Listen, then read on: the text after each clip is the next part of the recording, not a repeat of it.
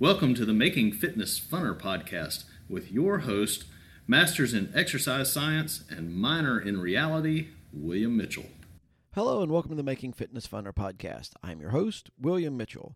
Last week, we looked at vitamin D and the declining vitamin D production with the shorter days and what you can do to improve your vitamin D production and get more vitamin D, and also what difference it makes whether you have vitamin D or not. This week, we're going to look at something that most people don't necessarily associate with fitness, but most people are quite concerned about it, and that is the decline in cognitive function as you age, or how to prevent dementia as you age. Is it possible, or is it just something that happens as you get older? And until very recently, it was believed that the brain it developed until you were in your early 20s, and then it just slowly declined until your death. And of course, we've all made comments about, how is it that I can still remember all the songs, all the words from the songs that I loved when I was a kid, but I don't have any idea why I walked in the kitchen a few minutes ago. And we do have some of those, they would call them senior moments, but are they inevitable or can they be prevented?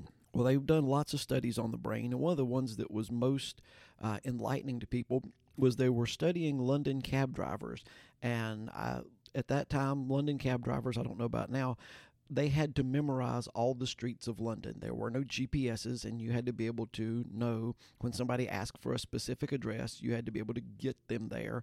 And that was part of your cab driver test. You had to be able to, they could just pick you from one spot to another spot, and you had to be able to get the person there. And it was a very, very difficult thing to learn.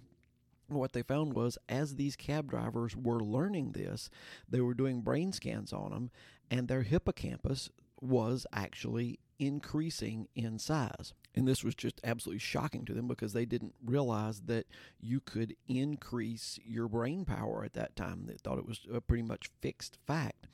Now, your hippocampus is a small part of the brain. It's shaped a lot like a seahorse, which is the word hippocampus is Greek for seahorse, and that's not really that important, but the hippocampus is pretty much the gatekeeper to memory. You hear something, the hippocampus processes it, and if it's something that you need to remember, it sends it to your memory areas, and if it's something you don't need to remember, then it just kind of drops it, and it's involved with pretty much all of your cognitive functions and all of your memory. And what they found was, if you are physically inactive, your hippocampus will start to shrink. If you are physically active, your hippocampus will either shrink much slower or it will even increase in size. And one of the reasons for this is, as you move, as you are active, your brain produces what's called brain-derived neurotrophic factor, BDNF. And I've talked about in past episodes, this is basically miracle grow for the brain. So whenever you produce this BDNF, your brain starts sprouting out all kinds of new nerve cells that are just wanting to make new connections and wanting to improve your memory and help you to stay neurologically active. Now, another thing they look at is the thickness of your cerebral cortex. Now, your cerebral cortex is the area where memory, after it leaves the hippocampus, that's where the memory is stored. A thinner cerebral cortex is associated with cognitive impairment. Well, guess what? Exercise is associated with a thicker cerebral cortex. Two different studies that I was looking at lasted for about 8 years and covered about 9,000 people, and they showed that it was a very linear progression, that the people with the highest amount of movement during the day had the lowest amount of cognitive decline as they aged. And another thing that they found was that if you'll add resistance training, which is weightlifting, to your just daily movement activity, it adds another layer. It puts some more brain growth hormones into your system, so that will give you even more protection. And it seems that just following the guidelines of 30 minutes a day, 5 days a week, of exercise, and it can be broken into 3 10-minute segments. It doesn't have to all be at once. The best way is to get your heart rate up enough to where you're breathing a little heavy. You can carry on a conversation, but you can't sing. And also to add 2 days a week of resistance training, picking up some heavier weights. And when I say heavier, it doesn't have to be like 100-pound weight, just heavier than what you normally do during your daily activities. These things seem to be enough to dramatically slow your risk of dementia. Now, the next thing that has been shown to dramatically decrease your chances of dementia are doing things that actually exercise your brain. Do something new, something that you don't normally do. Read a book that you haven't read. Read a newspaper. And, in addition to reading, writing is a terrific idea. You can journal, you can write short stories, you can write whatever, but writing is a very good one.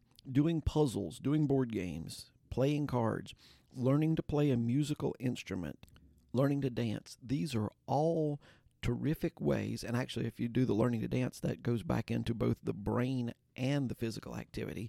But doing some of these things, they're terrific ways to help prevent dementia. One of the things that need to be pointed out is one of the more important things for brain activity is social interaction. Get together with your family, get together with your friends. You need to get together with other people. And I know that because of the pandemic, we've done a lot less of that, but you need to find some way, even if it's just a phone call, you need to interact with other people. And the last thing I'm going to discuss about improving your cognitive health is to improve your diet.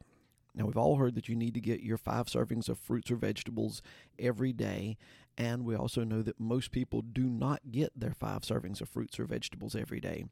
They did a study where they took some nurses and they counseled them and helped them to get their 5 servings of fruits and vegetables every day, and they did blood tests, and the blood markers for antioxidants increased dramatically from just their 5 servings of fruits and vegetables each day.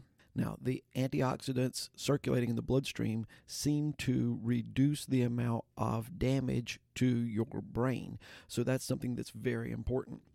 Another study of 3,700 older adults in the Chicago Health and Age Project found that higher vegetable consumption was associated with slower cognitive decline. And they also found that eating green leafy vegetables showed the most improvement. Finally, it was shown that the Mediterranean diet was the one that gave you the greatest protection from cognitive decline, whereas a diet very high in fat, and especially saturated fat, was one that would cause the most damage to your memory. For the bottom line, if we're interested in how do we keep our brain the healthiest, it just doesn't come as much of a surprise that you do the things to keep your body the healthiest.